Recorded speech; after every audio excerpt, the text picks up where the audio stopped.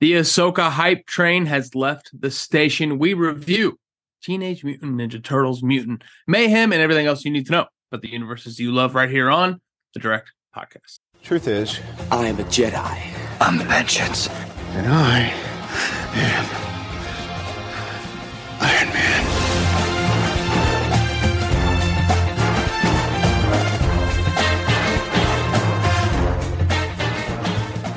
Ladies and gentlemen, welcome in, welcome on, and welcome to another episode of the Direct Podcast. I'm your host, Matt Rimke, joined by my co-host, friend, Colts fan, Atlantean, TheDirect.com senior editor, David Thompson. David, episode 45, season 2, episode 45, the Michael Jordan episode. That's right, people forget. How you doing, buddy? Doing good. I actually wore 45 in high school basketball. So that was my number 2. Yeah. And I remember when finding out Michael Jordan wore it for less than a season, I think. It was his comeback year. Yeah. Yeah. I'm like, that's how my number's going to be cool. That's who my number's after, even though I was just assigned it when I was like a freshman or a sophomore or something. Sure. But yeah, dude, happy to be here. 45 in season 2. We're trucking right along. We've been back now 1 week into 1 week episodes, and that won't last too long. We got Ahsoka coming around the corner, but happy to be here. We got a fun show today. Yeah, it's going to be a good time. Not a ton of news to go through, but we are reviewing the Teenage Mutant Ninja Turtles, Mutant Mayhem. That'll be really exciting. But other than that, keep an eye out for next week. Next Monday, we'll be doing an Origin movie draft ahead of Blue Beetle. The excitement for Blue Beetle not nearly as high as we would have liked it to be, at least on our end of things. So we're going to try to ramp it up and reminisce over the best Origin movies in the game. Please send in your favorite Origin movies ahead of time, so maybe we can move them up our draft boards. After that will be Blue Beetle, and then, as David mentioned, Ahsoka starts full steam in late August. We're very excited, but not a ton else outside of that. Let's dive into everything you need to know about the universes you love. That's slander. It is not. I resent that. Slander is spoken. In print, it's libel. All right. Me and David talked about it, and we were discussing if we're going to bring this up on the podcast or not. And we decided no. But David, I just want to make one point about these Fantastic Four castings. And I've said it on this podcast before. I'm probably going to end up saying it again. These castings for the Fantastic Four, which once again took over the internet, have been played out in such a way where it is so much more important to the majority of people on comic book movie Twitter that the people they want to be casted get casted, as opposed to the right person getting casted. And I'm excited about some of the rumors. I honestly couldn't care less on a more broad sense, just because everybody's name has been thrown in the ring at this point. I just wanted to emphasize my favorite thing about this podcast when I get a chance to write for the Direct.com. This just so bakes in my movies are sports ideology. That is something I'm always trying to hammer home here on this podcast and anytime I'm out there writing an article. But this is exactly how NFL free agency goes, where reporters talk about where players are going. The players immediately dispute all of that, all of those reports. Now everybody's factual information is up in the air. It is insane to me how often movies are sports. And this is just another very clear example, in my opinion. Yeah, no, it's true. I mean, honestly, it kind of feels like we're all bored. The strikes are happening. Sure. And Fantastic Four has been brewing for a long time in terms of the cast, right? Like, it's been probably in my lifetime the most long-awaited cast that I've seen in one of these superhero films, where it's like, there is a movie coming out called Fantastic Four. Who is in it? We don't know still. Look, I think Vanessa Kirby and Joseph Quinn as Invisible Woman, Human Torch, brother-sister relationship duo actually sounds like a really cool idea. If it's true, everything is with a grain of salt and then some in terms of Fantastic Four right now. I kind of buy into those two being the roles and being the people that will actually be cast, but I still think it's going to be a while until we hear anything official. But I do think in many ways, we don't know for sure yet, but I think Marvel knows much. Obviously, they do. There's a lot of things with Fantastic Four they could share with us, but they're waiting to. And we'll see. I'm look, just kind of a heat check on all of this.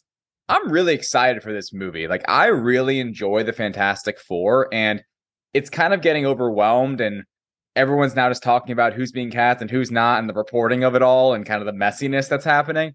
I'm just excited for this film to finally come out, and in a way, the bigger question that I have about F4 is, how are they going to be introduced to the MCU? That's the question that I've heard no one really be talking about. And it's like the biggest one for me as just a fan of the MCU and bringing these, characters in, because this is kind of in a way, a warm up for the mutants, of, hey, we bought 20th Century Fox. We now have the rights to the X-Men, to Fantastic Four. How are you going to integrate them into the MCU? Because, of course, Disney wants to do that, and we'll see. So it's exciting, but it'll be way more exciting once there's a lot more official details released. And I want Adam Driver to be Reed Richards. That's kind of my thing. That's my fan casting hope. We'll see if it actually happens. He's been one of the names tossed out there. But once again, I'm equally as excited to get actual story details about this film rather than just who's the cast. Absolutely. And it's just the bummer for me is that the casting almost at this point needs to come first, because people aren't going to care too much about anything until we have official casting announcements. Even in the whole who's the Stranger Things kid? You just said his name, Joseph Quinn. Joseph Quinn. Yeah. Even in the Joseph Quinn reporting, that to me, I think was buried a little bit by Jack Quaid being reported and then immediately refuting it. So what of that report was true? And it's just, it's so something I don't want to think about until there's an actual announcement, because I don't want to get my hopes up, down, or around for anything. Right. It's a bummer, but I am excited for the Fantastic Four as a whole. Me, mostly because of the director, Matt Shakman. What he did with WandaVision, I think, is just such a unique and amazing use of the MCU, established characters, and the Marvel formula. The way he played with the Marvel formula within WandaVision, I thought played really well. Can't wait to see what he does with his origin story version of that. If it ends up being something along those lines, but I'm really excited for Matt Shakman to get more work in the MCU, because he's been very impressive in his short run so far. Moving forward out of the MCU into the DCU, Gal Gadot, just probably one of the most perfect looking human beings to ever exist, right? She did an interview with friend of the show, Brandon Davis, before the strike, of course. And he asked about Wonder Woman. Or wait, was this Brandon or Chris who did the interview? I don't know. I think it was Chris, I want to say. Chris, another friend of the show, Chris Killian. Talking about Wonder Woman, talking about her role as Wonder Woman and the future of the character with Gal Gadot wearing the bangles, wearing the crown, holding the lasso of truth. Remember from the Flash movie when they made the lasso of truth joke? Basically, Gal said, amongst other things, talking how she does all the time, how much she loves Wonder Woman, and she's so great at promoting this character as much as she is, portraying it. She basically said, quote, from what I've heard from James and Peter Safran, James being James Gunn, is that we're going to develop Wonder Woman 3 together in James Gunn's new DCU. Now, obviously, this raises all the questions in the world as far as DCEU versus DCU, which characters are being cast, which characters are being recast, what does this mean for old DCEU characters as well, yada, yada, yada. David, obviously, after the Flash let us down from a reset standpoint, didn't give us as many definitive answers as maybe we were hoping for as far as the universe shift moving forward. 2 official projects left in the DCEU into the DCU. Wonder Woman, Gal Gadot saying she's coming back. Do you take any big merit in that, or are we still waiting for Aquaman to come out and this next phase to officially begin? It's an interesting way you frame that question, because yes, in many ways, I am ready for Aquaman to come out and we can completely just flip the page to what is going to be the new DC universe, really beginning in 2025 with Superman Legacy, which we're all very excited for. I know I am buzzing about that movie whenever it finally goes into production and comes out. In terms of Gal Gadot's comments, it's just awkward to me. I am not sure if I think she's telling the truth. It doesn't seem like she's lying, because why would she say anything different? Like, why would she set herself up for what could become a slight embarrassment, And James Gunn's been quiet since these comments came out, and James Gunn isn't always quiet, right? James Gunn sometimes does have an opinion, a response on Twitter or Threads or whatever. But in this case, right, he's been quiet. Do I want to see Gal Gadot back as Wonder Woman? Not really. Not because I don't think she's great and everything. And I really enjoyed the first Wonder Woman movie. That movie by itself is really good. And I think one of DC's best, honestly, especially the DC EU's best for sure. And Absolutely. Look, Patty Jenkins is out as Wonder Woman 3. We know that much. Why would they, to me, what I want at this point is definitely more of that hard reboot instead of a soft reboot. And I think recasting Wonder Woman, right? We know for certain, they do have a Wonder Woman prequel series, right? What is that one called again? I forget. Themyscira. Yeah. No, the Amazons. Yeah. I forget what the series itself is called. Yeah, look it up. Cool. Thank you. But they're going to be exploring Wonder Woman's lineage, right? And, the ethos of Wonder Woman. So it's fascinating to me that this is happening. And I could see where, because of James Gunn's previous comment saying that the Flash only reset some things, you could bring back Gal Gadot. What was the name, by the way? So sorry. Paradise Lost. It's a Wonder Woman prequel series on HBO Max. Or Max now. Right. Yeah, exactly. So, anywho, just passing it back off to you here. It just, to me, look, I liked Gal Gadot for what she did. I hate how she's become the cameo queen the last year. And honestly, at this point, with Legacy looming, just reset it, man. I don't want to hear about Blue Beetle being a character. I don't want to hear about Jason Momoa being in the next series. I don't want to hear about this and that. It hurt. It was painful. I love Henry Cavill, but just cutting the losses and just moving forward, even though that was a super awkward, painful situation, is going to end up being what's best for the brand and the franchise. So to me, reset it. If Gal Gadot returns, that's a little bit upsetting, but we will see. I still trust in James Gunn, and this comment doesn't deter me from that.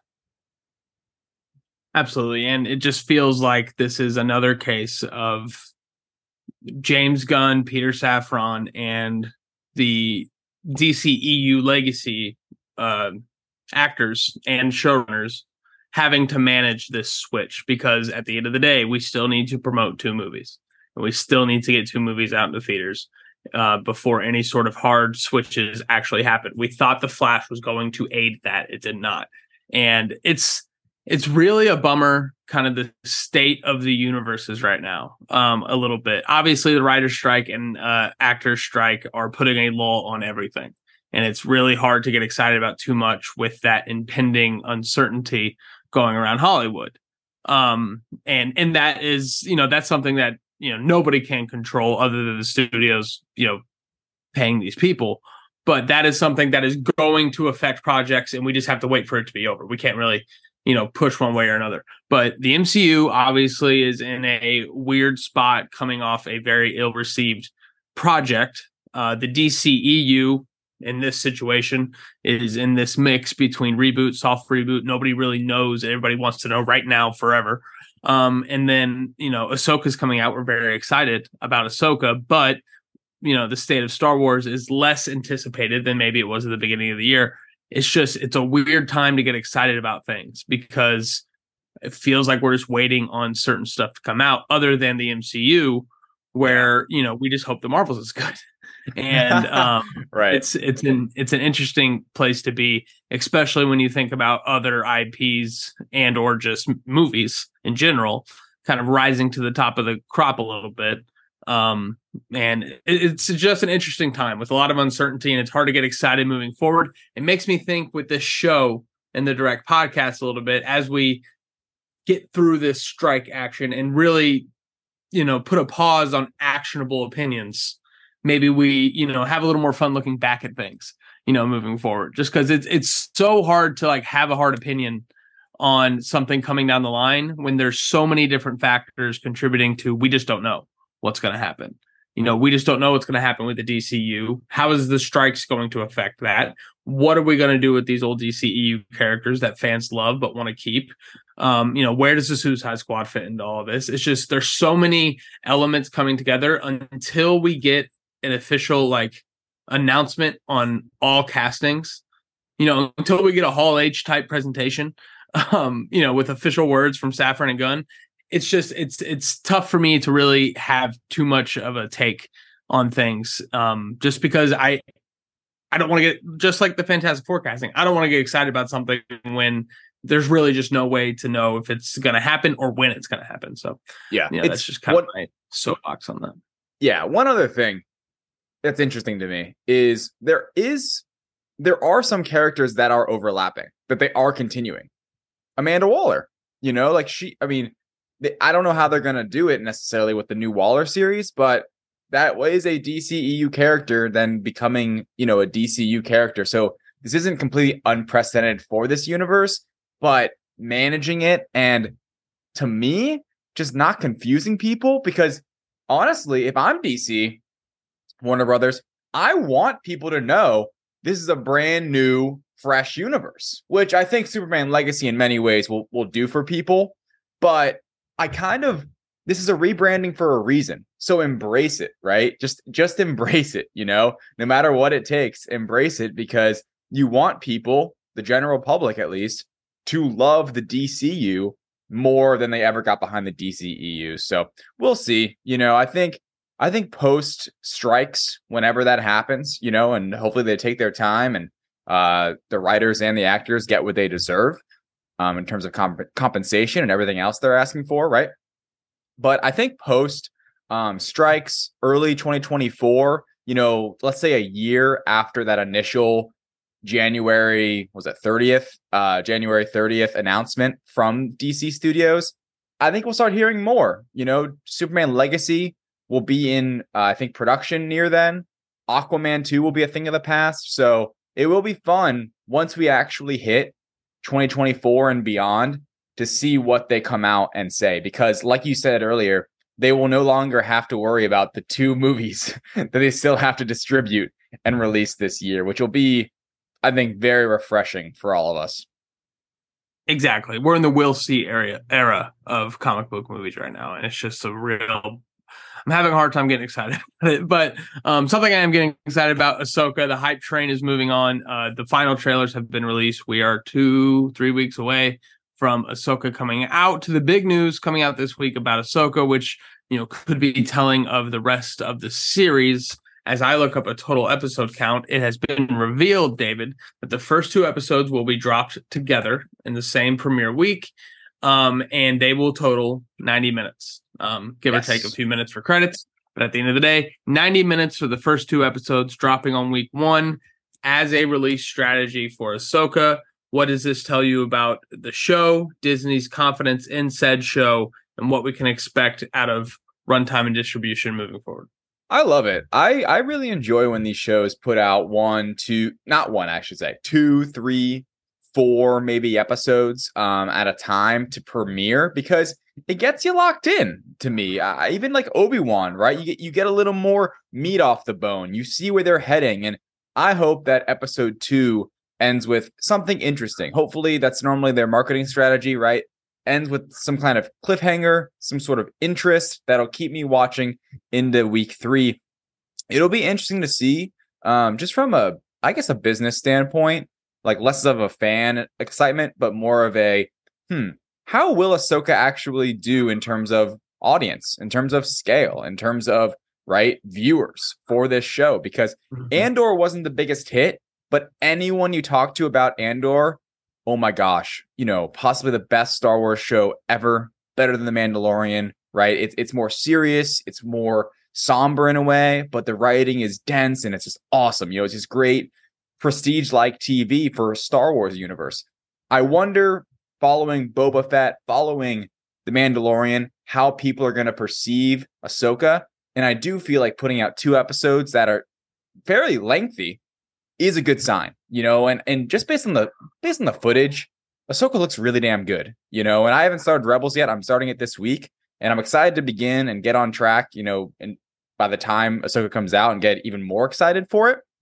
But there seems to be a lot of positivity around this series, and it is in the same, obviously, timeline as The Mandalorian, and season 3 wasn't the best, but there is a lot of positive buzz around this show, and it feels like the cast had a great time with it, really invested. Wish we could hear more from them, obviously, as it's coming out right now, but the hype is up there, man. I love a good 2-episode premiere. I think that's how most of these shows should roll. Yeah, and this is far from unprecedented for Disney Plus. They've had multiple series released with 2 episodes in the first week. I don't remember every single one of them, but the one that sticks out the most to me, no surprise to anybody, is WandaVision. And I look at the strategy behind that, looking back at WandaVision, the 2 black and white episodes released in the same week. Such foundational episodes as far as setting up the premise, setting up the mystery, setting up kind of what the vibe of this show is going to be, and also catching people up on maybe who these characters are, despite the mystery being all around. The cliffhanger on that, if for those who don't remember, is the Wizard of Oz moment. The color bleeds onto the screen, and now we're off. And the show did nothing but get better and better and better and better as weeks went on. And I think that that's a really exciting opportunity for Ahsoka here, because this is so much going to be Rebels season 5.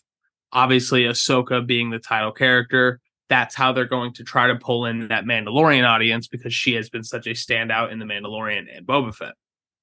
But for those who haven't watched the Star Wars animated stuff, Rebels, specifically, every other character in the show is going to be unknown and new to them. Hera, Sabine, Ezra, who is going to be the MacGuffin of the show. Such beloved characters for people who have seen Rebels, but to the general audience, these are brand new characters. So I really think this 2-episode premiere, and the genius of it is they don't have to do all of this in one episode.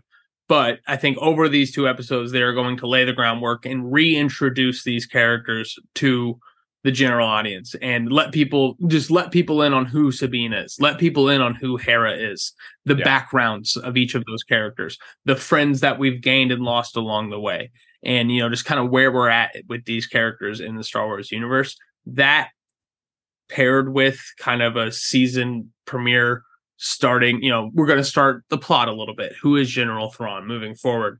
All these different things. I just feel like when you do the 2 episodes at once, it allows for just a little more breathing room establishing all of that, as opposed to season 1, episode 1. All right, the only goal of this first episode is to reintroduce everybody to all these characters that have had 4 seasons of work so far.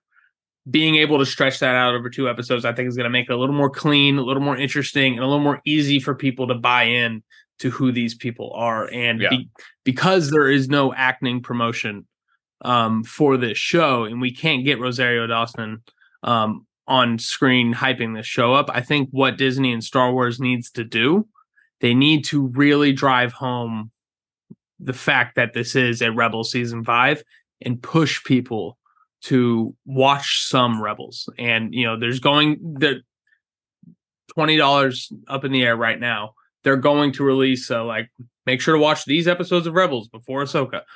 They need to really hammer that home and just get people, even if people don't watch them, they understand that these are characters from the cartoon show that they are bringing to live action. And that is what these first 2 episodes are going to be a little bit, I think, is reintroducing them to those people, hopefully hyping them up to go back and watch Rebels, which is so good.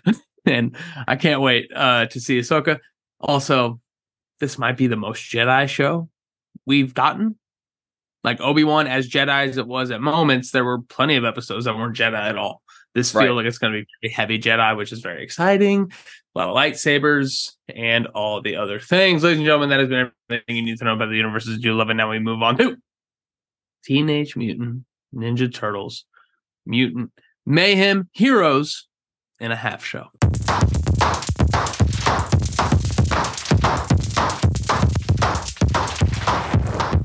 All right, here we are.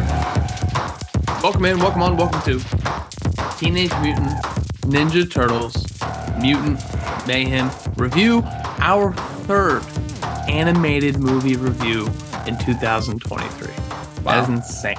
And we skipped the Pixar movie. It's nuts. It's nuts that we have gotten 3 universe-driven animated feature films that we're very excited to talk about. And before we get into the starting lineup, David, just a quick kind of temperature check on Ninja Turtles for us. This is a brand new universe that we are diving into right now. This might be the first time we've talked about Ninja Turtles in any sort of extended way here on this podcast. So checking in with you, where's your level? What is your nostalgia base for the Ninja Turtles growing up and currently? Yeah, it's a great question. I'm definitely a fan. Like, I grew up with the Ninja Turtles in many ways, just not really so much the comic books, but like animated series and just general like kid zeitgeist, I suppose. I always loved the Ninja Turtles. Leonardo's always been my favorite. And he was again in this movie. And generally speaking, the OG films, those live action ones from the 90s, specifically the first 2. I don't know, did they make 3? I don't even remember. I know there's 2 of them. Oh, they made 3. They definitely I don't remember made 3. The third one. I remember it was the first Nobody one. does. Yeah, there was the ooze. They call it, like, that was like the subtitle of that. I think we had those on VHS when I was a kid. Ooh. Yeah, ooze. And then generally speaking, I was actually kind of a fan of the live action ones they were making, but not as much of a fan I am as this one that just came out. So anyway, I am a moderate fan, I suppose. I haven't read any of the comic books, but I enjoy the franchise. I think it's a lot of fun, but I'm no super fan by any means.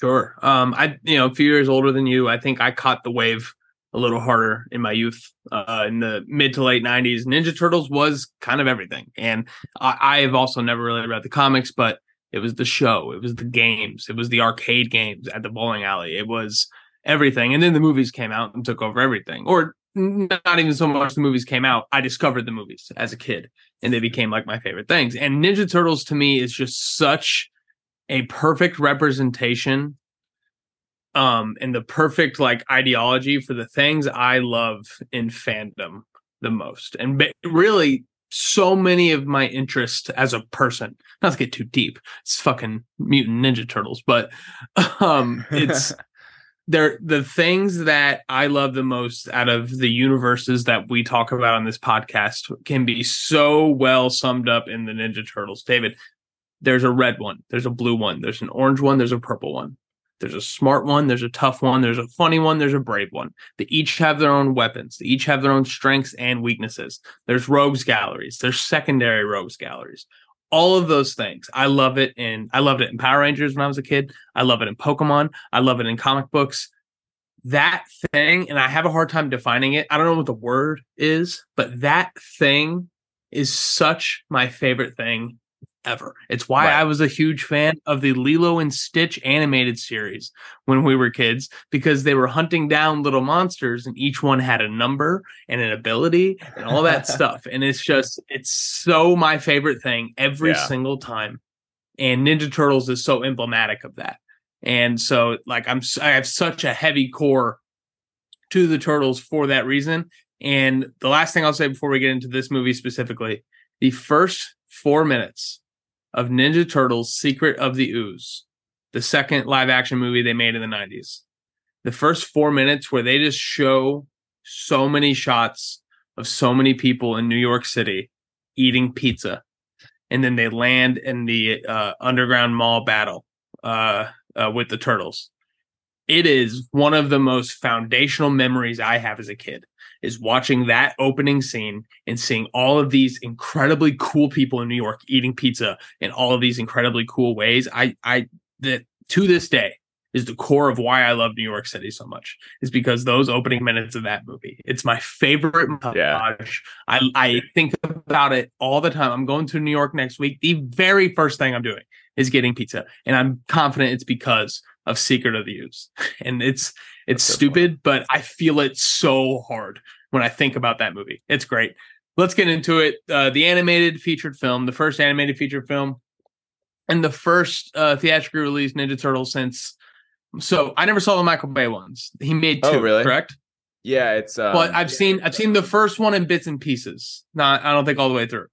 yeah, the second one's Out of the Shadows, I believe is the name of that one. Megan Fox is in these movies. I like Megan Fox. Yeah.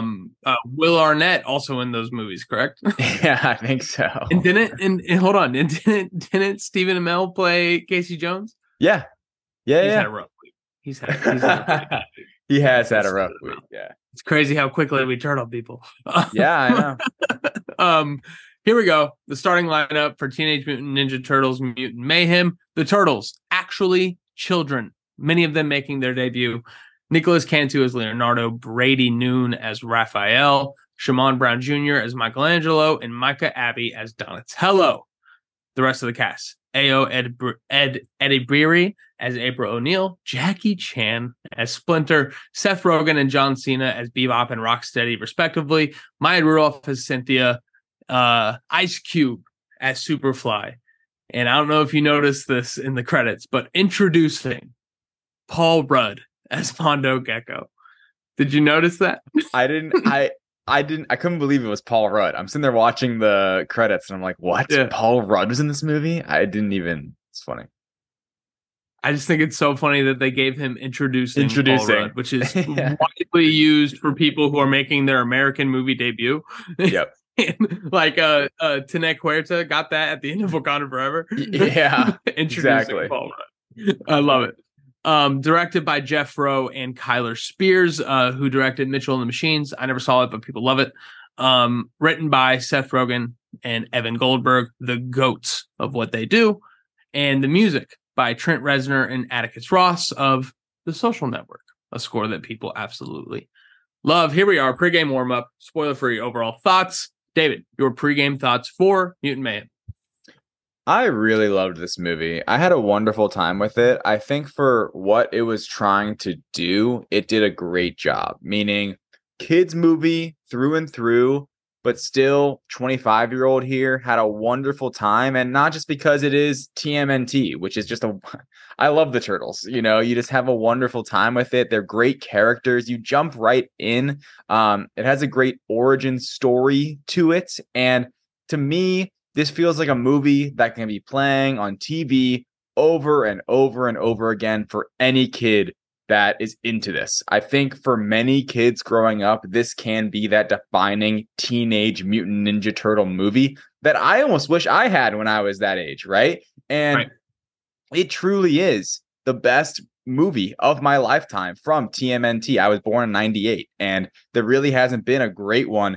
And this is a really, really good one. I'm not going to say it's a great one necessarily, but it's a really good one. I loved the voice cast, generally speaking. I think it was one of the most just breathing life and giving something extra to the voice cast itself and to the dialogue. I really felt it with this one. I think they did a great, great job with really getting the actors, the voice actors, I should say, to bring something to their characters and kind of let them maybe ad lib and freelance a little bit and have some fun, because the boys, the Turtles themselves, I think is the heart of these movies in general and the heart of this entire IP. And that's what they got down the most. And that's what's most important. So there's some things on the outside I didn't necessarily love, but at the heart and soul of the film, it's a wonderful TMNT movie. Yeah. And I couldn't agree more. I was born the year after the third live action Ninja Turtles came out in the 90s. They made 3 of them in 3 years. Just don't miss 90, that. 91, don't we just miss that? Yeah, right. Yeah. So I grew up with those movies on loop in my life. You know what I mean? Like, those are movies that my parents would throw on for me constantly. So I had that touchstone as a kid, and that was my entry point. And it grew in video games, cartoons, action figures. Good God, the action figures, Halloween toys, Halloween costumes, everything, right? This really does, like you said, feel like that touchstone kids. And it's just such a great modern version of why we loved the Ninja Turtles cartoon as much as we did. And it's everything you wanted it to be. It's a little bit more than that as well. It doesn't really reach that peak of animated movies who are perfect for kids, but also like make adults cry. Obviously, not every movie needs to make you cry, but like the best animated movies ever tend to be the ones that are for kids and also make adults cry, right? It's just what Pixar has done to the brand. And, this year we've gotten so many different versions of that, left, right, and center. And it's just so exciting to see this one be as good as it was, as stylized as it was. The artwork was incredible. The music matched the artwork in such a weird way, which made it awesome. Also, it was weird and gross looking, and it had that rough around the edges vibe all the way throughout, which worked. And it goes back to something we talk about on this podcast a lot. Committing to a vision shows so well when you do a movie, and the vision they committed to, I think, really resonated with me, along with just a killer fucking script. And it was I was so set up to enjoy this, right? It was my first screening in California. Me and Aaron drove up to San Francisco to see it. So it was my first time in San Francisco. Aaron had never done any Ninja Turtles anything, but she came along for the ride because it was San Francisco. Yeah. We met up with the Kind of Funny crew at the theater, so I got to sit with them and meet them all for the first time, and really enjoyed it. And me and Tim Getty sat there just geeked out the entire time, and it was so much fun. And they did enough of those pop moments throughout the movie to make me walk away saying they did it. They did the things and they moved it down the field, and I can't wait for more. That's the end game of this movie. You cannot wait for the next one. And it's very exciting because the next film has been greenlit, and an animated series with this cast has also been done. And you can do that when you actually cast kids to play the Ninja Turtles. Do the Stranger Things thing. Why not? These kids have 4 or 5 years before they really got to start thinking where their careers are going to be defined. It's the Matt Damon thing. Don't do a comic book movie. They'll never cast you anywhere else, right? These kids can do this for a very long time and make so much money and make the Turtles so popular and really establish themselves. Are we going to be doing this podcast in 10 years? Who knows? But I guarantee you, one of these 4 kids will be a big time movie star just based on them getting such a hot start in this movie. The odds are one of the 4 of them are going to parlay this into an amazing movie star career. And I can't wait to see who it ends up being. Yeah.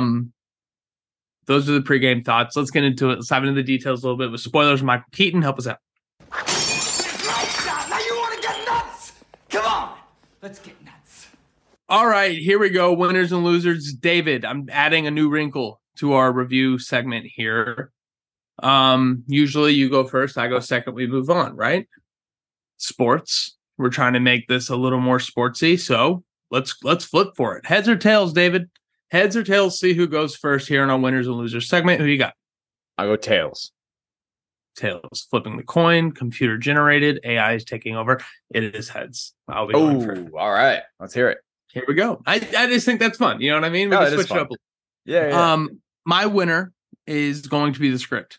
And when you look at who wrote this thing, not a big surprise at all. Seth Rogen, one of the greatest comedy writers of our generation and one of the greatest comedians, at least in film, in our generation. And Evan Goldberg. And for those who don't know, he is Family Guy. He is Big Mouth. He is so many of the things you love when you think about comedy, especially in animation, throughout our lives. And him and Seth Rogen are actually the ones who wrote Superbad when they were like 13, 14 years old. And it's one of my favorite stories in Hollywood is that Seth Rogen wrote, in my opinion, inarguably the funniest movie of the 21st century when they were 13. They were 13 years old, and I 1,000% agree. By the way, I don't think anything's top Superbad. It's perfect. It's genuinely. I was in 9th grade when it came out. It was so funny. But my biggest winner is going to be the script. They do such a cool thing here, finding that perfect pitch of nostalgia for someone my age. And let's say anybody in their late 20s, early 30s, right? Because what they did was they took this thing that is so 90s in the Ninja Turtles. It is just so 80s and 90s. It is in my head, the Ninja Turtles is so far back. It's 50 years ago. I know it was only 25 years ago, but it feels like 50 years ago. And so nostalgic in that way back kind of way, right?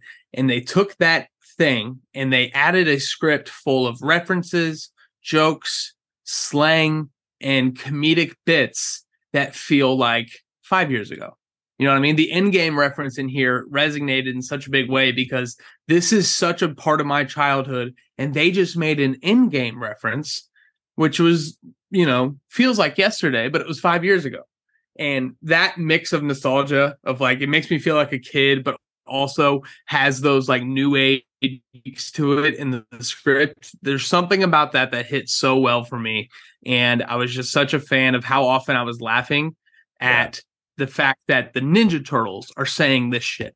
The Riz joke in game, Attack on Titan, something that didn't hit with me in any sort of way at all. But I know how big that is and how much that crushed for so many people. The fact that they're on their phones as much as they are. With somebody who has a 15-year-old little brother, these kids are that dude. like they are my little brother in this movie, and they hit it in such a big way. And for it to be such a nostalgic thing, hitting that note, such an awesome.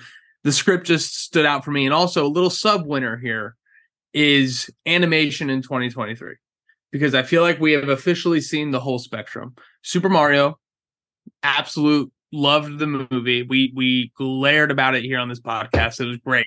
But if we were going to talk a negative, that was made for kids. It didn't appeal to the adult audience. It didn't try to in any sort of way, right? But that was very much for kids. Into the Spider-Verse or Across the Spider-Verse. Sure, it's Spider-Man, so a kid's movie, but not kiddie at all. Sad, really, is what that movie is. And it's very much for adults. This, I feel like, falls right smack dab in the middle, where it's definitely for kids, but it plays to adults just enough, and it finds that balance. Animation in 2023, I know Barbenheimer is going to define, this year when we look back on it in December, and we're going to talk about Barbenheimer more than anything else. But animation, I think, is a very worthy runner-up for, like, the story of the year in 2023, because this is the third movie that just fucking hit, and we've seen it in 3 different levels now. It's very cool. Look, it's actually a really great point, and something I wanted to bring up. It's not my biggest winner here, but I said I went to, it was a kind of a double date deal. Went with me, one of my best friends, who's just a groomsman at my wedding, his girlfriend, and then with my wife, and we went and saw the movie. Great time, and there was our crowd, by the way, pretty big crowd, I would say, like kids and some just people having fun. Like there were some kids chuckling the whole time. And speaking of the animation, I walked out of there being like, if it wasn't for Into the Spider-Verse, the first one, there's no way they make that movie. There's no way Nickelodeon and Paramount is like, do this crazy, wacky comic book style. But we saw what happened with Into the Spider-Verse.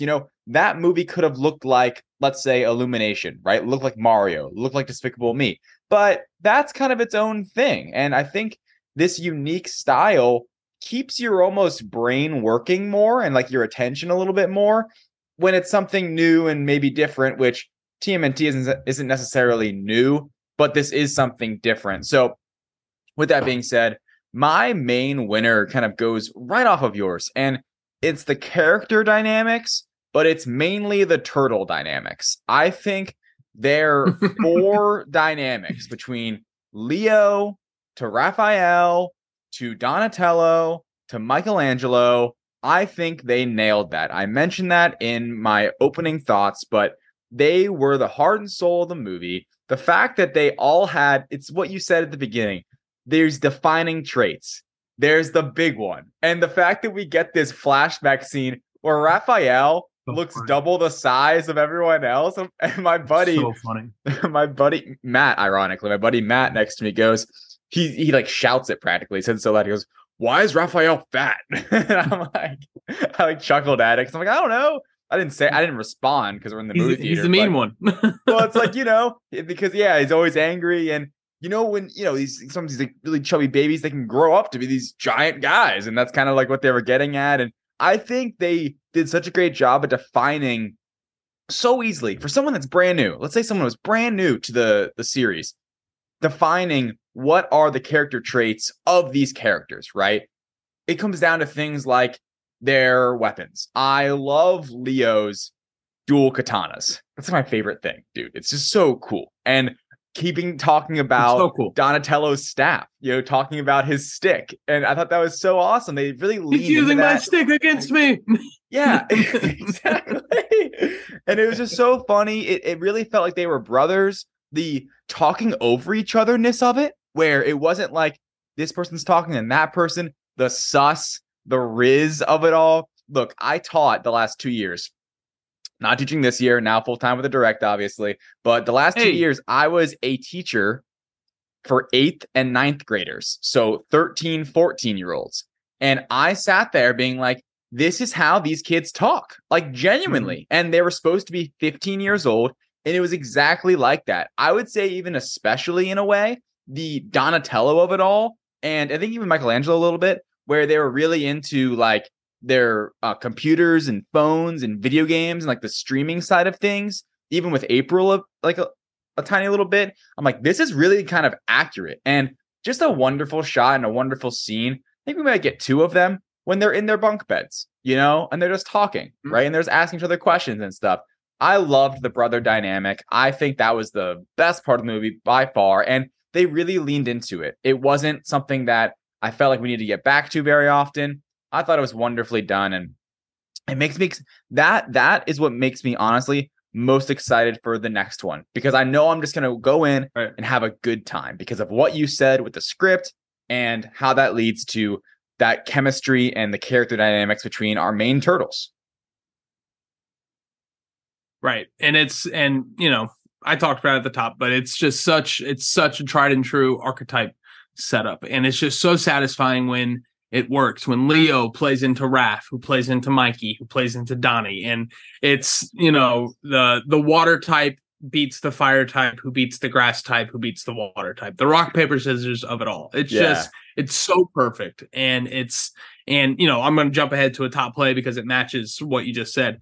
The Avengers circle up moment near the end of this movie. Yeah. When Leo finally gets his speech down and he finally is able to motivate everybody the way they need to be motivated. Mikey, you're great at improvisation, even better than Mark Ruffalo. Yeah, and then Raph, so good. You know, you're always angry. What are you going to do? Hulk smash. And then bringing Mikey back, improv. What's the number one rule of improv? And then...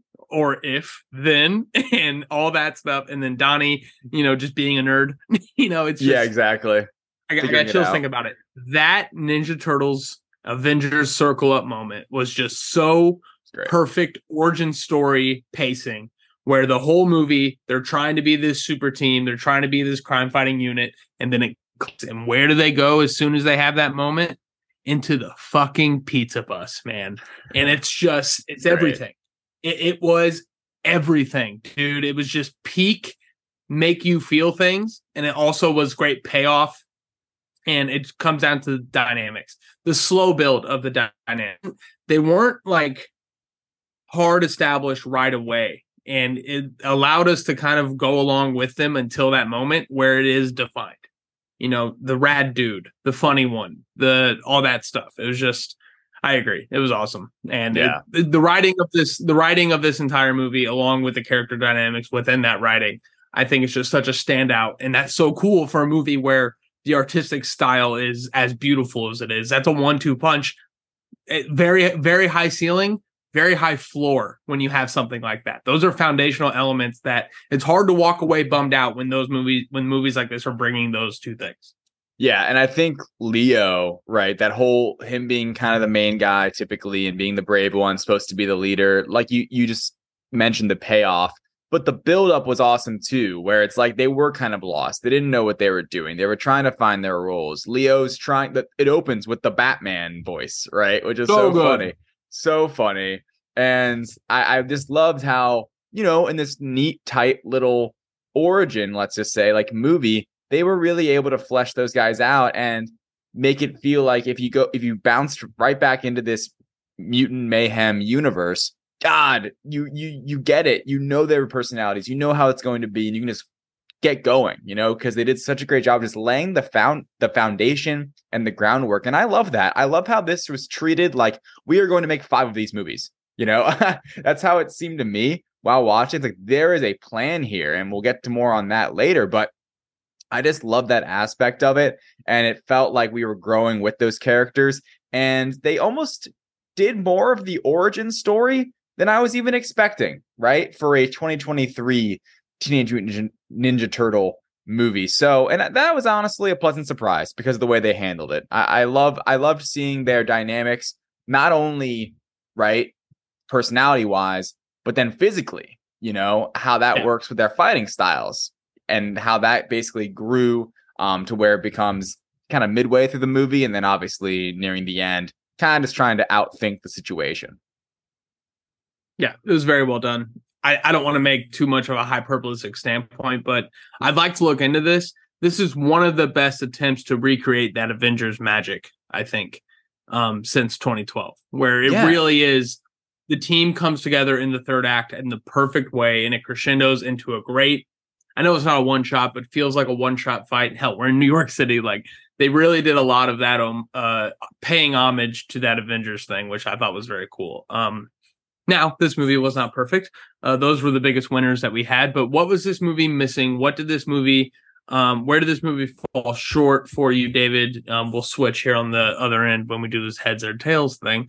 What is a loser you have for this movie? But again, not so much doesn't have to be a loser. What was this missing for you? To me, I thought Superfly was a weak villain and could have been improved upon, where it's definitely a monster of the year situation, monster of the last 15 year situation. And there's that cousin connection, which leads to a lot of fun times. In general, I liked the gang. I liked the whole mutant gang. By the way, just shout out really quick. This is the Direct Podcast here. We talk about Marvel a lot. The amount of mutants that were mentioned got me excited for them in the MCU. I gotta say, you just close your eyes for a second and you listen to the newscast being about how like mutants are terrorizing the city and we gotta, seek them out and how mutants can never fit in. I'm like, fuck yeah, let's get this in the MCU. So anyway, back to my loser. Yeah. Look, I liked Ice Cube. I thought his voice acting was funny. I thought it was pretty like comical, but him becoming Godzilla and going, I watch Attack on Titan. And I've read some of the manga. It's a great show. And it was actually awesome to kind of get that reference to like specifically how to take down the Titans, like the giants with their nape. Yeah, like that's such a fundamental thing. And as a fan, I was like, this is so cool. That was a true reference to it. So that was all right. But Superfly in general, becoming Superfly at the end, I'm like, all right, this is pretty generic. That's how it at least came off to me. Like the worst thing he did and how it could have been improved was he was just a really generic villain. That was probably the main thing to me that made this feel like, oh, this is a Nickelodeon movie, Mm-hmm. So generally speaking, look, there's live action villains that are like given these giant budgets and are even worse than Superfly. But to me, it wasn't a bright point. Like the villain wasn't anywhere near as interesting as our main characters. That wasn't their point. He was kind of just there to do his one-note job, and it was fine, but it didn't really draw me into that final act, whereas the boys did, that Avengers moment, but I'm kind of like, okay, this is what we're doing, and kind of wish it had been a little bit improved, but that's okay. I like I said at the top of the review, this is a kid's movie through and through. They did what they were going to do. They have a future, it seems like. So it's definitely a pass. It doesn't make me dislike the movie, I would say. But as you put it, it could have been improved upon, I would say, for sure. Yeah, and I think that it's like you have an NFL defense or whatever. Say the villain is your secondary, not a liability, but it's not going to win you any games. And that's kind of how I see Superfly here. It's very funny. Me and Aaron watching this movie, I was semi-confident it was Ice Cube as Superfly, but as he was talking, I'm not going to lie, me and Aaron were having because Aaron's like, who is that? And I'm like, pretty sure it's Ice Cube. And then Aaron goes, are you sure it's not Ice-T? And I'm like, is it Ice-T? Because they do have similar-ish voices. I'm like, it might be. I know it's an ice. Is it Cube or T? And then he rips the door off the van and he walks in. 6 a.m, police at my door. And we both just looked at each other and we're like, okay, it's Ice Cube. It's definitely Ice Cube. And I'm like, you let Ice Cube rap in this movie. Like, what an amazing thing. So exciting. Yeah. But no, I share your sentiments, but like you were saying, that's not really the point of the movie. My, I guess, biggest loser, and this is, I think, a little more of a trend I've been noticing in movies these past few weeks. I noticed it a little bit in Mission Impossible. I noticed it a lot in Barbie. I noticed it a lot here. The transition from the second to third act. I think I have been like noticing that a little more lately in movies. And I'm just hoping that it's a more enticing switch from the second to third act when we get into our resolution stage. When it just kind of blends and it just kind of happens. In this movie, we went from milking to now we're on the streets of New York.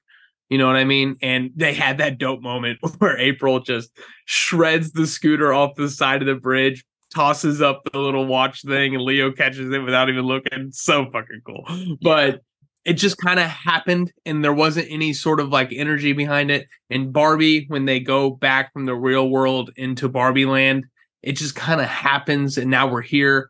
Mission Impossible, I forget the exact moment, but I think what's making it stand out for me a lot is that switch in Oppenheimer is so pronounced, and it's such a moment when the movie switches into that third act and it switches into the energy that comes behind it.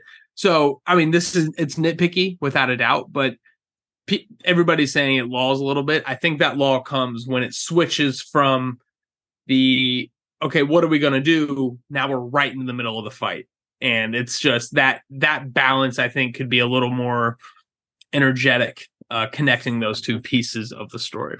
I agree. It's funny you mentioned the Barbie part of that, because I think that was my loser, if I remember correctly, on this podcast. And I remember watching Barbie thinking the second act wasn't the best. And there was a transition almost issue, I would say, where it's like, why does it feel like we're kind of just getting back there? We're just jumping there and we're just going along with the ride, sure, but it should be a little bit more intriguing. So that's a great call.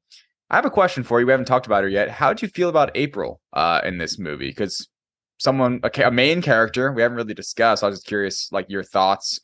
Definitely, I would say like a different direction they went with her, but I'm curious what you think before I'll share my thoughts. I had a big crush on April O'Neil when I was younger. No shit. She had giant hair, and she had giant hair in the movies. And I married a person with giant hair. I think it might be kind of a thing. I love that. I really loved this April. I love the flirtation. I kind of wish it was Raph or Mikey, but it being Leo, I'm totally fine with. She was hilarious. She was just as much a kid as everybody else, more sarcastic than everybody, smarter than everybody, confident. I just thought it was a really cool angle that they took on it, and she aided the turtles as opposed to just kind of being there to support them, which is cool. And my favorite joke of the whole movie is an April O'Neil moment is when they're trying to explain everything, and then Mikey goes, "Do you want to get some pizza and talk about this?" And her response, "Well, how do you guys feel about pepperoni?" And then they all freak out, and all you hear is Mikey's voice at the very end goes, "I never thought it would get this far." And they're just nervous to talk to a girl. And I just think it's so funny. Yeah, exactly. But yeah, no, I liked her a lot. And I think she was a great additive to the team and not even just a romantic element to the characters, which while still being a romantic element to the character. So right. It was very fun to see. I liked her as kind of like the guy in the chair kind of a role in this one a little bit, and her having her little side story of like wanting to make it and the whole puking bit. I think she was so funny. Well done. I was actually surprised going in that she wasn't a forgettable character in it. Like she wasn't just someone that kind of pops up for the sake of popping up. She is their connection to the real world. And that I think was a really great tool in this movie of their, Splinter obviously scaring them from the real world for legitimate reasons, and their, overwhelming desire, which they did a great job, like visually. I love that one shot of them looking out of the sewer and just seeing all the lights up there, like flashing, and just the interest. And I mean, just their opening, I would say, with like getting the groceries. But what does that mean for the Ninja Turtles? You got to go steal it and do this whole ninja thing. The whole story. It's so great. And once April's introduced, then that's where the melding happens. And the idea that it's just kind of, now it's a positive, I will say. But I loved, you got chills earlier talking like the Avengers moment and everything. I just loved how kind of cheesy it was, but how feel good it was that we get the sketch art, right, of how it could be when they, save the day and defeat Superfly, right? And it's by the way, it seems like a callback to those animated shows. Yeah. Or the animated show, I believe. It like looked the same and was so cool. Loved that. I thought that the was rounded awesome. heads and everything. It was and like super flat, because this was like a bit of a 3D deal, this new one, and how it actually happens, right? Like the signing the baby thing. Because there's part of you when you go in, there's been so many movies like this in a sense where it's a superhero movie for all intents and purposes. And there's so many like this where, the main protagonist has this goal, has this dream, has this vision, and the lesson is that maybe that shouldn't have been their dream. Like even in this movie, we get the April was in it for the wrong reasons, quote unquote, stuff like that. But I just loved at the end of the day, they did get that, right? They did get their happy ending. They were accepted. They got to go to high school, and obviously the whole April O'Neil thing kind of wound nicely into that. I just appreciated for what this is as a film, how nicely it ended, right? Just put a nice little bow on it, go away, watch the post-credit scene, get excited for the next one. It's in many ways just one of it might be honestly the best feel-good movie of the year. And maybe I'm saying that because the most recent movie I saw was Oppenheimer in theaters before this. But in terms of feel-good, it'd be probably this and Mario for me so far this year. I mean, they had a Guardians? raccoon howling at the top of his lungs to Florence and the Machine. The dog days are over. Okay. Guardians. Good. Guardians, I will say, is a feel-good movie by the end. But the journey, I'm not having fun all the time. I'm not having a blast. I'm crying. Absolutely. I'm being emotionally moved by James Gunn left and right. So yes, like Guardians is probably the most emotionally moving movie I've seen possibly. And like the most well done in that sense, but feel good all the time. Man, that last moment is the most feel-good moment. Oh, I love it. But yes, I agree with you. This had everything it had going for it. And like I said, and it also still gave room for April to be a love interest. I know, and nobody is going to sing the praises of a badass main character woman than me. Like, David, how many of my favorite characters are just badass chicks who end up being evil, batshit crazy people? Like Danny and Wanda are my archetype, right? And I think that it's so cool that we're still able to have this romantic story with April while still making her a badass woman on her own. So finding that balance is, I think, a very cool thing. Yeah. Moving right into our top plays. You mentioned the 80s animated callback, which was really cool. I also like during the Batman speech, they have that Miss Marvel fantasy, like how it's going to play out in Leo's head, how it's going to go down. And they did the all white eyes of it all. I'm like, God, it just cannot get cooler than that, man. It's just, there's something so pronounced about the eye mask. And I love that Raph gets a full bandana as well. Yes. The eye mask with the white eyes, there's something just so inherently awesome about that. Moving on from that, shout out to the Ferris Bueller moment being legit a scene from Ferris Bueller. It made my heart race. It was so cool to see. I'm going to go see the Cubs play in Citi Field next week, and I cannot wait to do it. Ferris Bueller just reminded me of Chicago. It was so cool to see. Nice. That was great. I love that. It was so cool. We got our turtle montage where we get to see them kicking ass for a little while. So I guess within that montage, within the turtles, who was your favorite fighter of these guys? Because as I know you said Leo's your favorite and he had the two katanas, but I feel like everybody got some really great action moments throughout.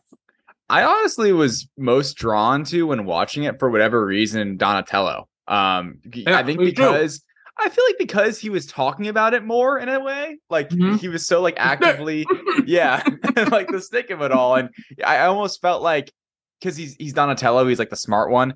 You're almost kind of like rooting for him in a way, like you kind of are expecting maybe nothing out of him. So when he's out there like kicking ass, it's like, oh yeah, Donatello, get him. I can rely on the other three almost a bit more. But I liked, you said Donatello as well. I liked how in that scene because we get this is where they did the origin story well, we get the quick kind of, oh, Splinter's like, well, what did I do? I had to figure out how to be a ninja, of course, to defend myself and teach it to my kids.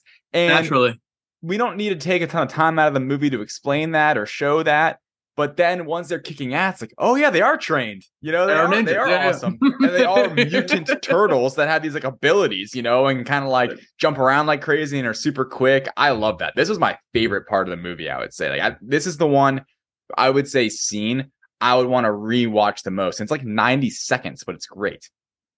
And it does that parallax thing where like it cuts through a room, but when you go through the wall, that's a transition into the other room. I love that. Very 90s. I love that. Very 90s, which fits. This was your favorite action scene. My favorite action scene, without a doubt, hands down, no doubt, even a little bit in my mind, is the Jackie Chan fight scene that they give Splinter. It is, I don't know how much you grew up on Jackie Chan movies, but like Rush Hour was big for me when I was a kid. The other Jackie Chan movies I would see like in spurts. My dad would never let me watch a whole one, but like the Cop trilogy I've seen, which is all great. But when they have Splinter do the fight scene in the room while the kids are all hung up, it's right before he gets to use every single one of their weapons, which is, again, iconic in a completely different kind of way. But to see Splinter fight a group of people the exact same way Jackie Chan fights people in his movies, using the chair on the ground and kicking it up at somebody else's face, tripping, falling down, grabbing the rug, pulling it out, being able to climb up the wall, do the dodge, thing like that. Like all the Jackie Chanisms in that fight scene was just such an amazing respect for who that is and just action movies in general. And it's going to be so cool when this comes out on streaming, when somebody cuts together that scene with all of the homages to the old Jackie Chan things. Like anytime Jackie Chan like launches something that's on the ground with his foot up into the face of somebody else, it's just always the coolest thing in the world. And they did such a good job portraying that, which was sick. And then the last thing that you're going to love, me and Tim were talking about it after the show, after the movie, the amount of Spider-Man movie references in the New York fight scene is insane. For those who don't know, in the Raimi trilogy and the TASM duology, I guess, there are so many moments where New York helps Spider-Man. Oh my God, the crane way. The crane. Dude, the fucking crane. I was losing it. Because before the crane, we get the guy trying to help him up with his hand. I think they legit say, you mess with one of us, you mess with all of us. New York. When they're throwing trash at him from out the window, the same way they do on the Brooklyn Bridge with the Goblin. Yeah. And then the fucking crane. The crane. You still know that guy over on 5th? Give him a call. I need him. And to me, sorry. Good. I was gonna say that the Toad using his tongue, like swinging. I'm like, oh my God, it's Spider-Man. There's no way that wasn't a giant Spider-Man Sony reference. There's no way it wasn't, man. It was so pitch perfect. And when they first did it, I leaned over to Tim. I go, you mess with one of us, you mess with all of us. He's like, I know, Spider-Man. And then it kept going. They did the trash. They did the Toad swing. And then the crane comes in. I'm like, there's no way this isn't that, man. Yeah. It was so good. It was so good. And then they beat the bad guy. We move on to high school. It's very fun. Good times overall. And then we get into the overtime. Also, Can I Kick It being the credit song? Mwah, perfect credit song. Also, overtime. Quick top play to just the pizza involved in this movie. Very, very good pizza representation throughout, and I appreciated that. Yeah, pizza representation is big with the Turtles. They love pizza. Heading into overtime, I thought this was very well played. Maya Rudolph's character is still pissed. I thought it was going to be a lot harder to find these kids than it is. They are just at school. They're just out there doing their thing, which is so stupid. Yeah. But then they say, well, we got to go get him. How are we going to go get him? We bring in, of course, the big bad himself, Shredder. Did you notice where I think they maybe planted the Shredder seed earlier in the movie? No, I didn't. So Superfly's telling his story, which is so... The fact that Ice Cube gets a chance to be adorable in this movie is very funny to me. Because how often has he ever gotten a chance to be adorable in his life? But he is. when he's talking about the guy who came after him and his dad, and Superfly turned around and beat him to within an inch of his life. Yes. That's Shredder. That is Shredder. It's the bagel guy all over again. That is going to be Shredder. He has a reason to hate mutants, not necessarily the turtles, but mutants. And moving forward, I just think that's a very cool thing that I think that they're going to do. And that is your movie. Let's talk about the art style really quick in the film room here. David, what stood out to you in the art style? It is much like Spider-Verse. It's unlike anything I had ever seen. So what was an element of the art style that stood out the most to you? To me, I think it was actually the background. Oftentimes the background of the art was very like it to me. I'm not an artist at all. Like I can't even draw a stick figure, but like you would probably have like more of an idea. It almost felt like a stylistic choice to make the forefront like them typically very nicely done and almost like it almost felt more 100% complete rendering, right. Whereas the background almost felt like 60, 65, 70% done. Like lines and stuff, details were purposefully wiggly and purposefully blurry, which I liked. It was very unique. It was in a way, it was very distinctive. Like it was very distinct in what they were trying to do, but it had a certain character to it. It was trying to kind of go along with what I felt was the mayhem of the movie and in the title of it, right? There's like this mayhem element, and the illustration echoed that. Absolutely. And I think that it's very comic booky to have the background a different render quality as the foreground. And I like how they added almost like a chalk texture to the background to give it that kind of 90s vibe as well, with the foreground characters being much more rendered out, but still having that like paintbrush aesthetic. The thing that stuck out to me the most in cartoons and art, which I think this movie is more art than it is cartoon, in the way that like Super Mario is all computer renderings. This feels like somebody put brush to paper a little bit here, a little more. Yeah. Lighting is such the most important thing in every single second and every single frame of an animated movie. Lighting is king. And the way that they accented lighting in this movie, they didn't just use it as a lighting source. You look at a lamp in an alley or a fire in a bin or their phones. Every time they were on their phones, the glow from their phones, the light was like illustrated. It was visualized. There were like squiggles of light coming out of lamps, coming off their phones and stuff. And I think that was such a cool artistic choice for a movie that is so predominantly in the dark. Everything is at night. Everything is underground. Everything is in a sewer. And I think the way that they visualized light and not just use it as a source, but the way they actually visualized it, I thought was something I'd never seen before and something that was really eye-catching to me throughout. I can't wait to watch it again. I appreciated that the same way I appreciate the use of the halftone dots in Spider-Verse. You know, how every frame has that comic book overlay to it that has that little dot texture that makes it feel like a comic book. I think adding a stylized texture to the lighting here was a very unique and awesome choice. Ladies and gentlemen, Teenage Mutant Ninja Turtles, Mutant Mayhem. We cannot wait for the next one. Honestly, like that's such an awesome takeaway from this movie.